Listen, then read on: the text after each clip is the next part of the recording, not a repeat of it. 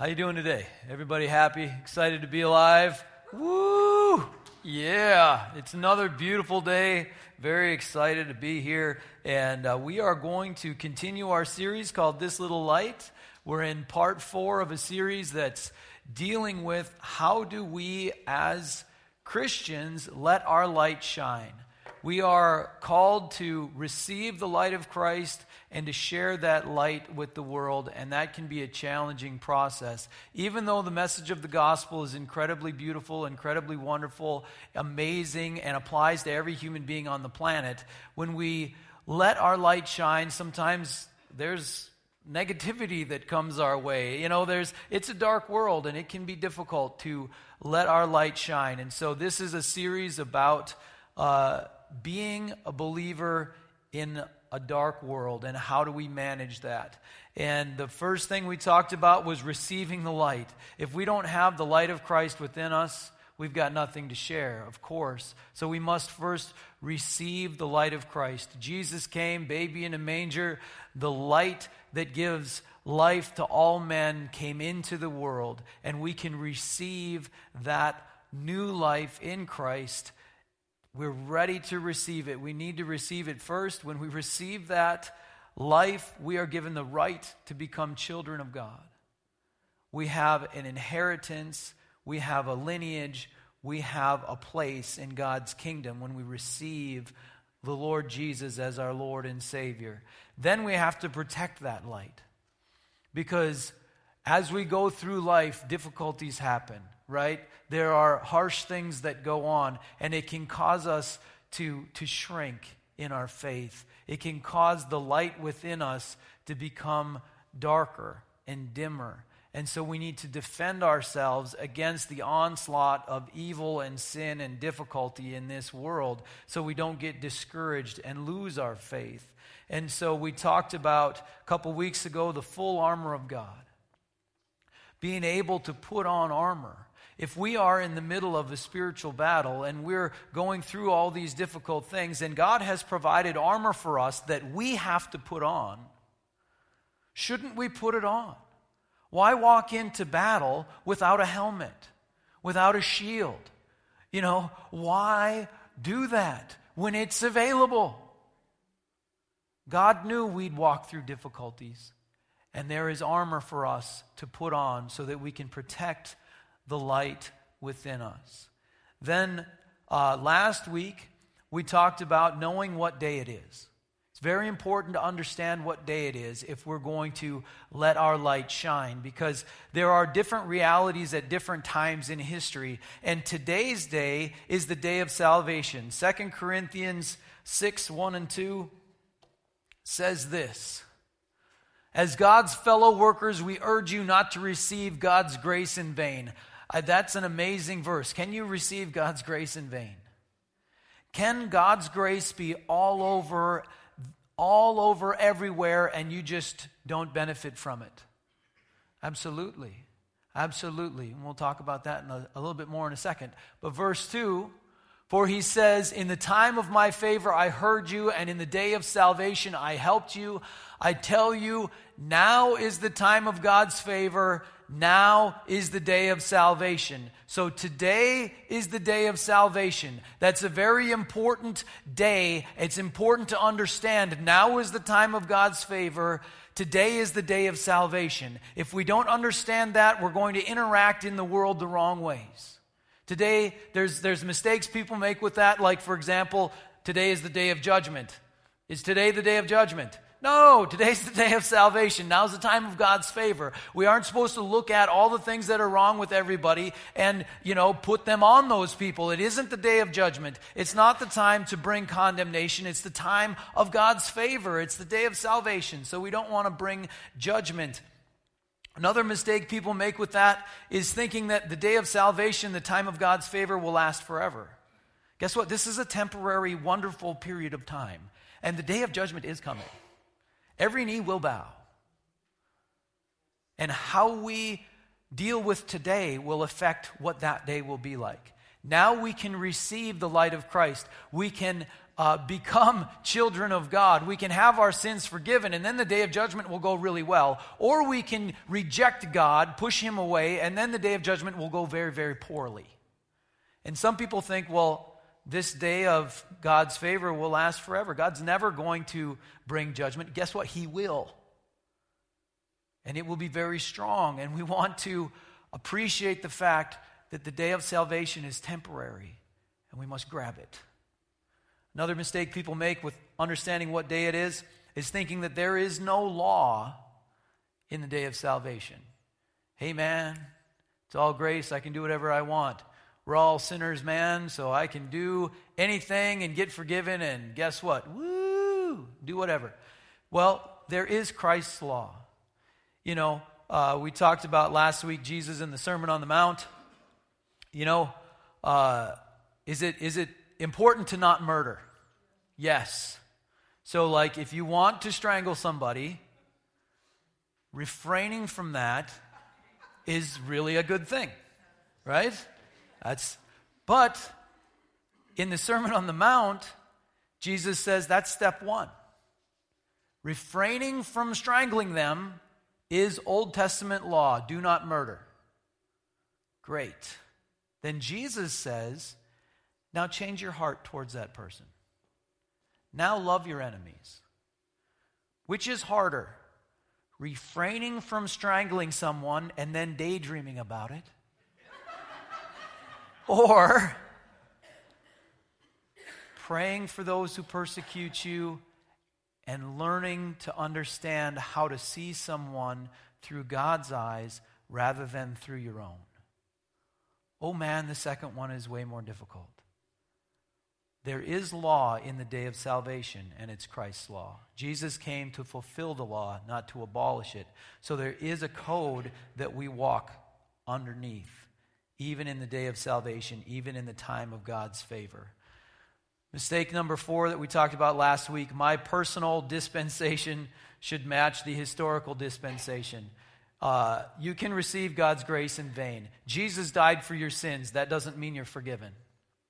You have to receive the forgiveness that he offered. You have to ask for it, receive it.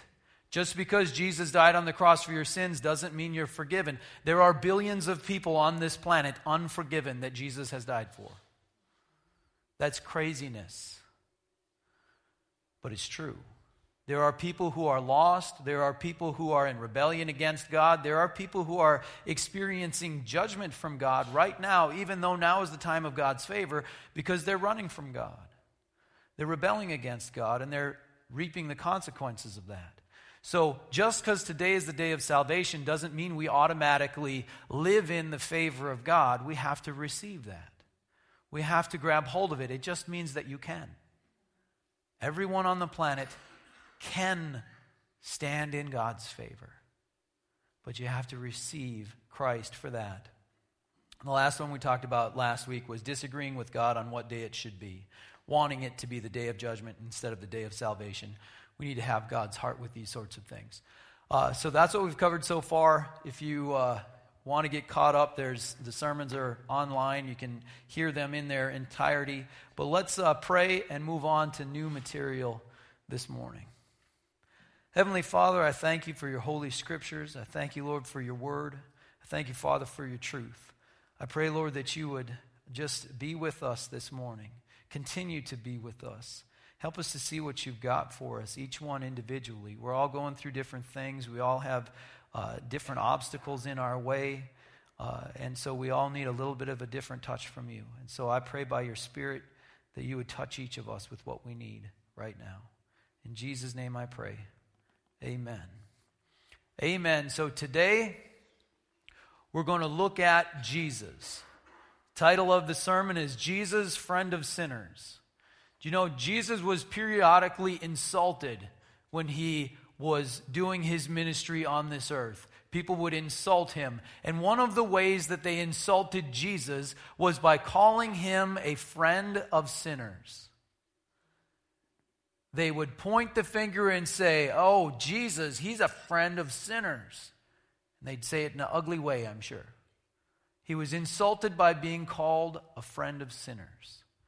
And so today we're going to look at how did Jesus interact with and relate to people who weren't following God, who were messing up their lives and causing all kinds of problems, who were lost, who were in rebellion against God, all those sorts of things. How did Jesus interact with sinners? And then next week we're going to talk about how did Jesus interact with the religious elite of the day. And so we're going to learn what not to do in letting our light shine next week. But this week, we'll also know why they wanted to crucify him, because he was quite straightforward. But this week, we're going to talk about how did Jesus interact with sinners. Now, the word sinner is a tough one in our culture. We don't like the word. People get all upset when you use the word. So I'm going to translate it into modern English. You know how you need to translate the concepts into the language of the people?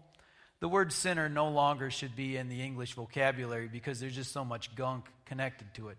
So let's use this word instead of sinner. Let's use the word bad choices. I am someone who has made bad choices. I am a sinner. It's the same thing. Bad choices. We like the word or the phrase bad choices. I've made bad choices. I've sinned. That's what the Bible means by sin. It means bad choices. So how did Jesus interact with people who made bad choices? Let's look at Luke chapter 15, verses 1 through 3. Luke chapter 15.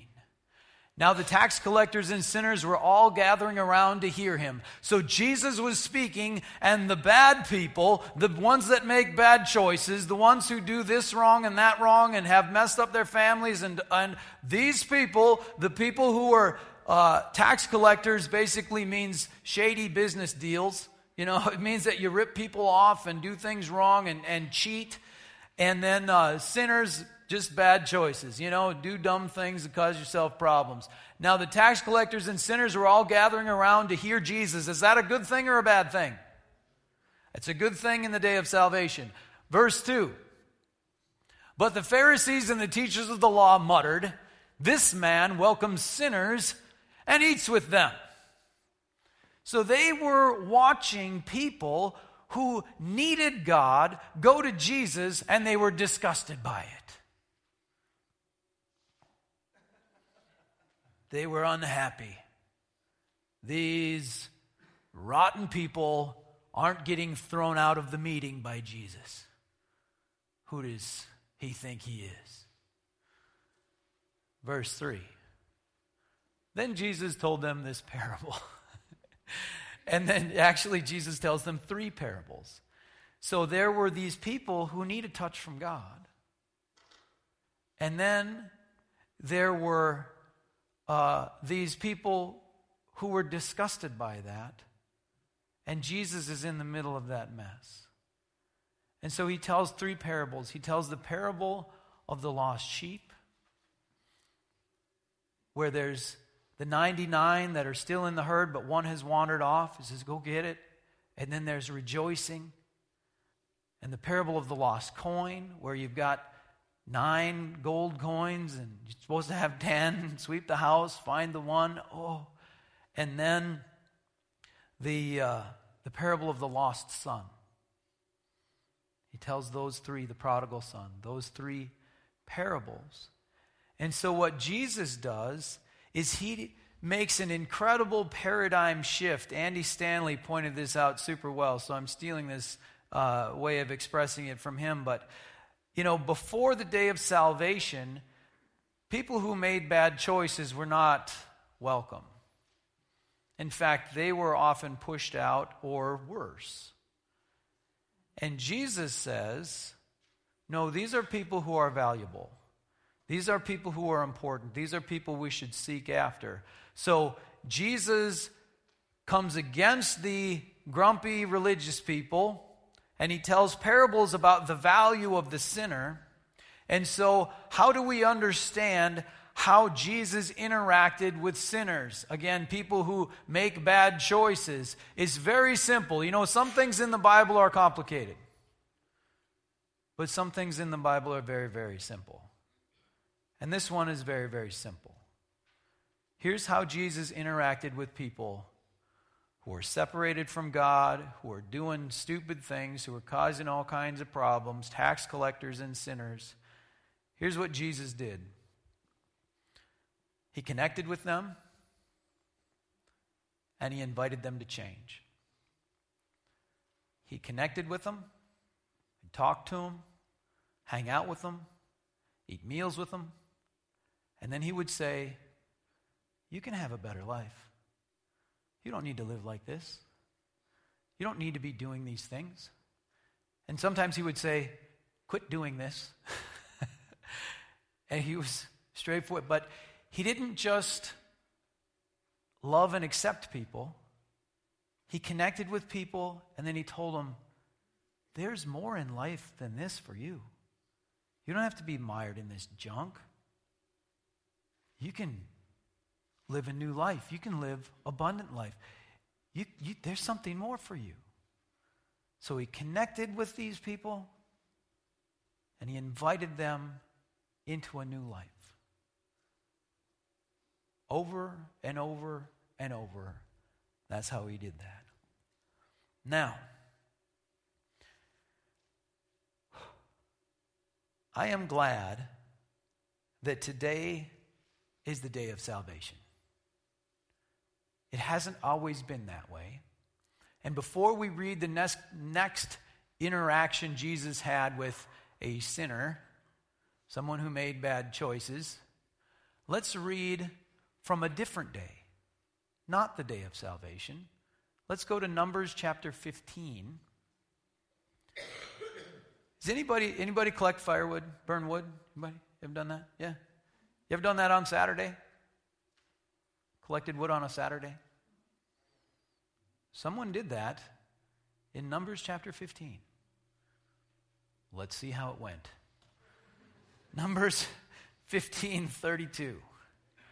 While the Israelites were in the desert, a man was found gathering wood on the Sabbath day.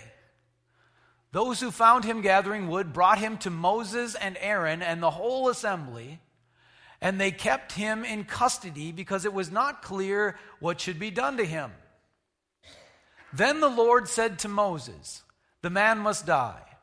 The whole assembly must stone him outside the camp. So the assembly took him outside the camp and stoned him to death as the Lord commanded Moses. Yea, day of salvation. Yea, time of God's favor. Yea, Jesus, friend of sinners. But can you understand the tension? Oh, collecting wood on Saturday, huh? Bring your kids, we're going to kill him. Very strong. This is Moses, our happy Moses. You know, bringing the 10 Commandments. This is Moses. This is our God. This was a different day. So let's look at the Gospel of John, chapter 8, a very, very famous Bible story about the woman caught in adultery, and understand the day of salvation was just dawning. And this day of the law was still in everyone's mind. Because they were going from, oh, you were collecting wood on Saturday? We know how this goes. You know, you get your good old stone and rock, you know, and let's all have a good time. It was transitioning from that day into this time of God's favor while this was going on. So, Gospel of John, chapter 8, starting in verse 2. At dawn he appeared again, that's Jesus, in the temple courts where all the people gathered around him, and he sat down to teach them. The teachers of the law and the Pharisees brought in a woman caught in adultery. They made her stand before the group and said to Jesus, "Teacher, this woman was caught in the act of adultery. In the law, Moses commands us to stone such women. Now, what do you say?" After reading Numbers 15, can you feel the tension? Because like yesterday, she gets stoned to death. So all these people have seen that happen in their lives. It's part of their culture. But they know Jesus is a friend of sinners. So they're trying to catch him. Next verse. They were using this question as a trap in order to have a basis for accusing him. But Jesus bent down and started to write on the ground with his finger.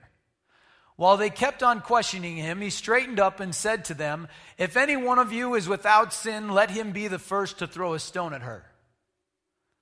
Again, he stooped down and wrote on the ground. Now, this is the only recording of Jesus writing. And I think it's fun to try to fill in the gaps. It can be dangerous when you try to fill in the gaps in the scriptures, right? Like, what was he writing? This is all interesting stuff. And I heard one guy one time say, I think he was writing down the names of the sins of the people in the crowd who were accusing this woman. Who knows? But that would have been fairly effective, I would think. Verse 9. At this, those who heard began to go away one at a time, the older ones first, until only Jesus was left with the woman still standing there. Jesus straightened up and asked her, "Woman, where are they? Has no one condemned you?" "No one, sir," she said. "Then neither do I condemn you." Jesus declared, "Go now and leave your life of sin." Jesus connects with her and invites her to change. Invites her into a new life. Go. Quit making bad choices. Don't do stuff like that. It's only hurting you. Connect with God. Learn his ways.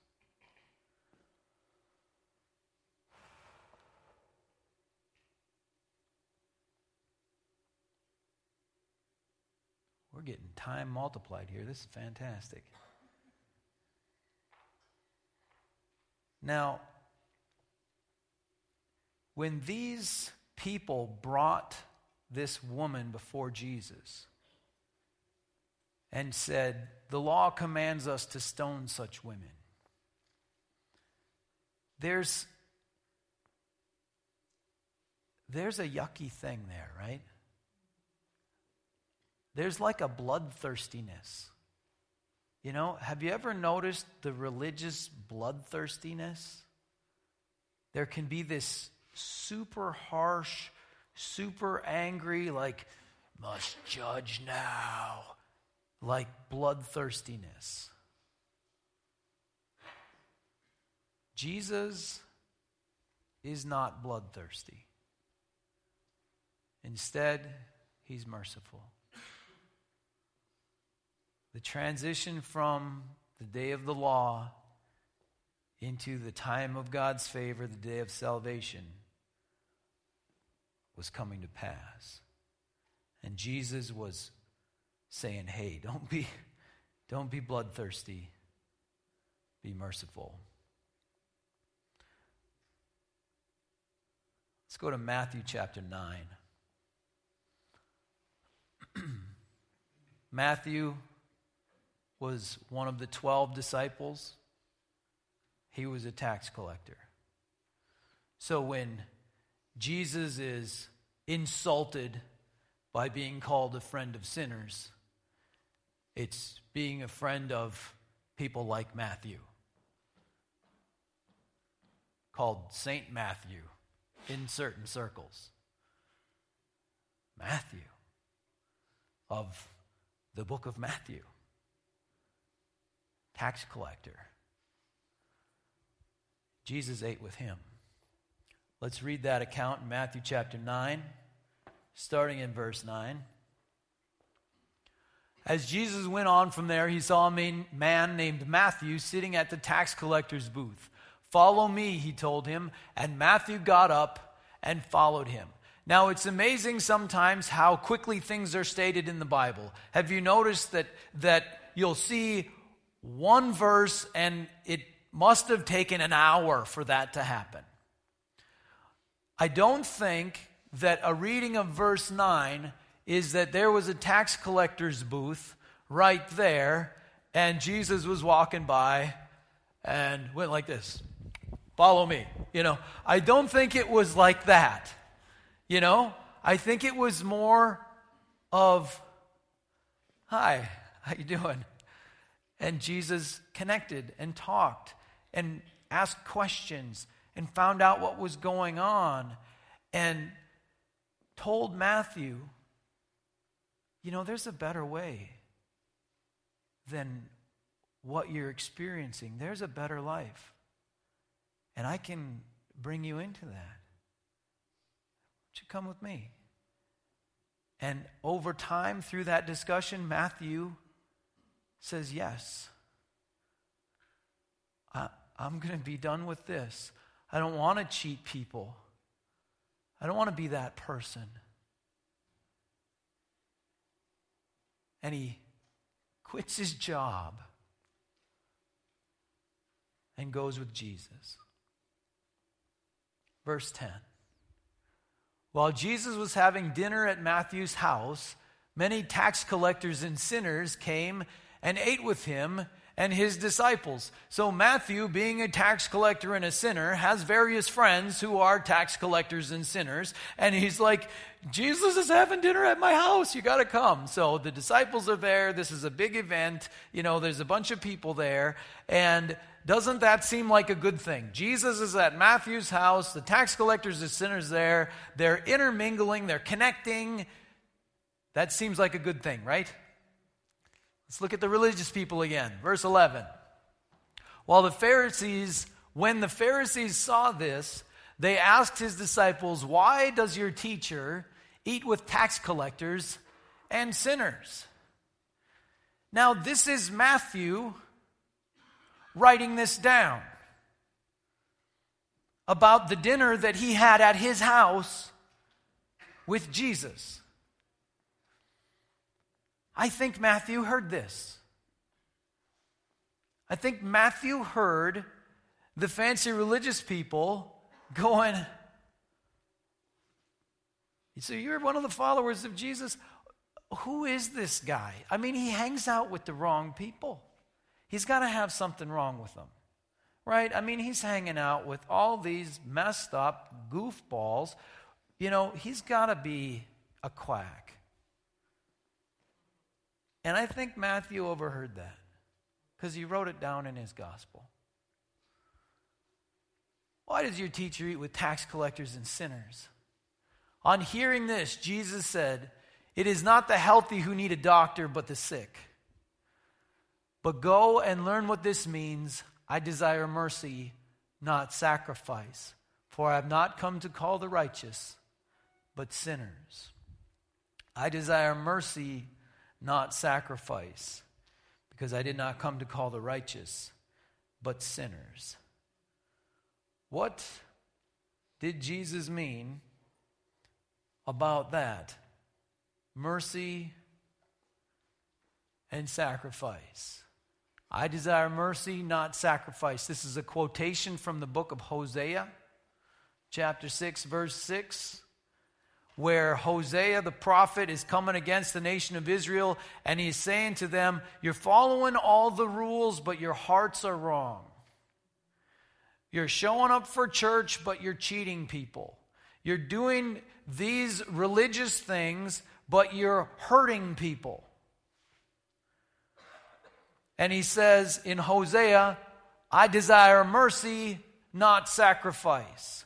You're bringing the proper offering, but your heart isn't right. And God is saying, I want your heart to be right. I don't want you to follow the religious rules and then have a different heart than the heart of God, but I want you to have the heart of God, and then those rules will get followed automatically.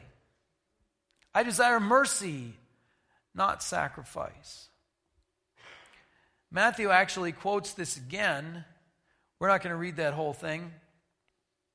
In chapter 12 of Matthew, where Jesus says to the Pharisees and the teachers of the law, if you knew, go to verse 7 of chapter 12. 7 and 8. We'll just read those two verses. There's something fabulous in there. Oh, yeah. If you had known what these words mean, I desire mercy, not sacrifice, you would not have condemned the innocent. We'll just leave that verse up there. So they're getting all hung up about Sabbath rules. And of course, if you were living in Numbers 15, would you get hung up about Sabbath rules? Because if collecting wood on the Sabbath day can get you killed, you're going to want to know, okay, what are the rules? I will follow them very, very closely. And that was part of the culture. And Jesus was trying to bring the Sabbath into a place where it was fulfilled, where people would spend time connecting with God, building their relationship with God, setting aside the cares of the world to help their relationship with God grow. That's what the Sabbath is all about. And instead, what people were doing with the Sabbath was finding ways to condemn people and point the finger at people and find fault with people, and they were condemning the innocent. Can that happen in religious circles? Where you're just sort of trying to live your life and do the best you can, and all of a sudden everybody hates you. Like, oh my goodness, how did that happen? Condemning the innocent. If you had known what this means, I desire mercy, not sacrifice. I want your heart to be in the right place. I don't want you to get hung up on a bunch of details. I want you to care about people. I desire mercy, not sacrifice. You would not have condemned the innocent. So I think this interaction is the only place where this is recorded in this way. I think this had a huge impact on Matthew because he's the sinner. And they're criticizing Jesus for being with him. And Jesus talks about mercy versus sacrifice. And Matthew's like, yeah, I like mercy. Because mercy was shown to me. And it comes up twice in the Gospel of Matthew. I desire mercy, not sacrifice. So we see Jesus, the friend of sinners, connecting with people and then calling them into a better life. Jesus did not connect with sinners and get sucked into a worse life, right? That's always the danger for us. I think Jesus had enough character where that wasn't going to happen, but that's the danger for you and me. And so 1 Corinthians 15:33 is still true, which says, do not be misled, bad company corrupts good character. So Jesus interacted with people making bad choices, and he didn't slip into that life. Instead, he invited them into a better life. He was not corrupted. He was able to let his light shine in the darkness without getting pulled into the darkness. And that can be a challenge for you and me, right? That can be something that's more difficult to walk through in this life. But if we're going to be like Jesus, we need to be able to connect with people that need Jesus and offer them a better life. You can have a relationship with Jesus. You can have forgiveness of sins. You can walk away from the identity that has condemned you? What was wrong with the Pharisees saying, Jesus eats with tax collectors and sinners? Wasn't it true? What was wrong with it? Here's what was wrong with it. Is when Jesus looks at someone, he doesn't look at their current situation and expand that to the entirety of who that person is. He looks at their current situation and says, that doesn't need to be who you are. You can be someone else. So when the tax collectors say, sinner, or the tax collectors, I suppose they could say that too. But when the Pharisees say that person is a sinner, they're labeling the person. And so you carry that now for the rest of your life. You've been labeled. Boom. What Jesus sees is, someone who's living a messed up life, but who doesn't have to stay there. Their future doesn't have to be determined by their past. And so that's the danger of judging and labeling, is you predict the person's future. The time of God's favor, the day of salvation, says your future can be different than your past. The labels you have been stuck with can be taken away, and you can be born again into something different. That's why it's wrong to judge, but we need to have mercy instead. We're going to close here in just a moment, but we're taking communion today. I'm going to invite the ushers and the prayer team forward. Ushers can start handing out communion elements. Prayer teams can get set. We're going to finish with one verse from Romans. Romans 5, verse 8. Very important verse, and it says this. But God demonstrates his own love for us in this. While we were still sinners, Christ died for us. God demonstrates his own love for us in this. While we were still sinners, Christ died for us. Now, Jesus was insulted by people by being called a friend of sinners. But he didn't stop there. Jesus, friend of sinners. When we read passages like Numbers chapter 15, where you see the Sabbath rules being broken by something that in our culture we wouldn't consider to be really that big of a deal. You're collecting some firewood. Well, carried a death sentence.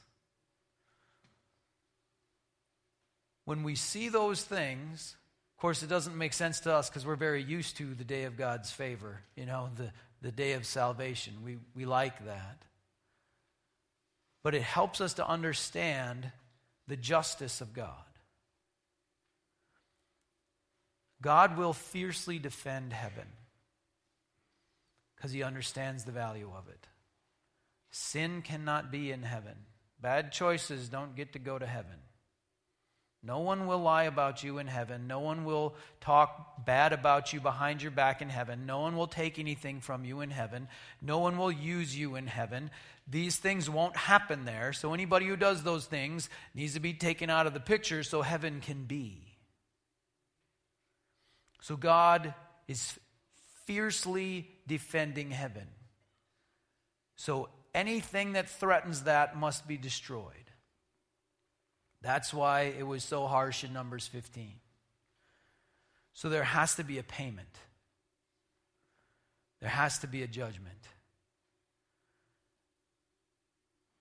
Jesus wasn't just a friend of sinners who would connect with people and invite them into a new life.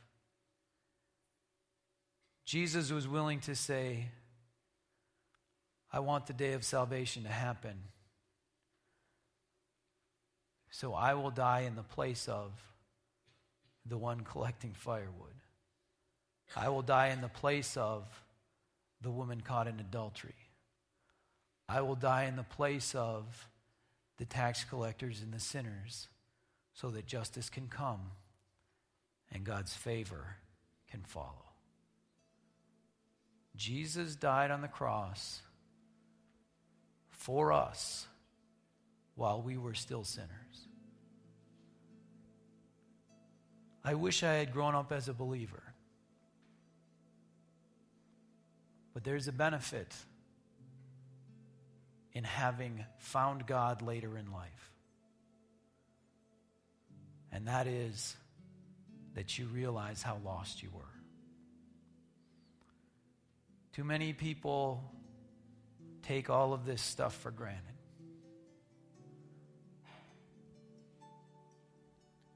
While we were still sinners, while we were the ones making the bad choices, while we were the ones maligning God and his people,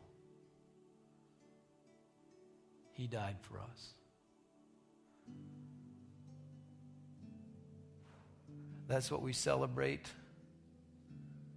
when we take communion, is that the price was paid to go from the era of Numbers 15 into the day of salvation. And it was a big price. But Jesus saw it as well worth it because he loves us. We're going to take communion together, then I'll pray and invite people forward for personal prayer. So let's pray here, and then we'll receive communion. Heavenly Father, we thank you for your grace and mercy. We thank you, Lord, for all the wonderful things that you've done for us. And Lord, we thank you for bringing us into a new life. Father, help us to know the great riches of your mercy so that we can share the great riches of your mercy with others. Lord Jesus, we thank you for making this sacrifice, that the day of salvation could come, that we could walk in God's favor, and for loving us while we were still sinners.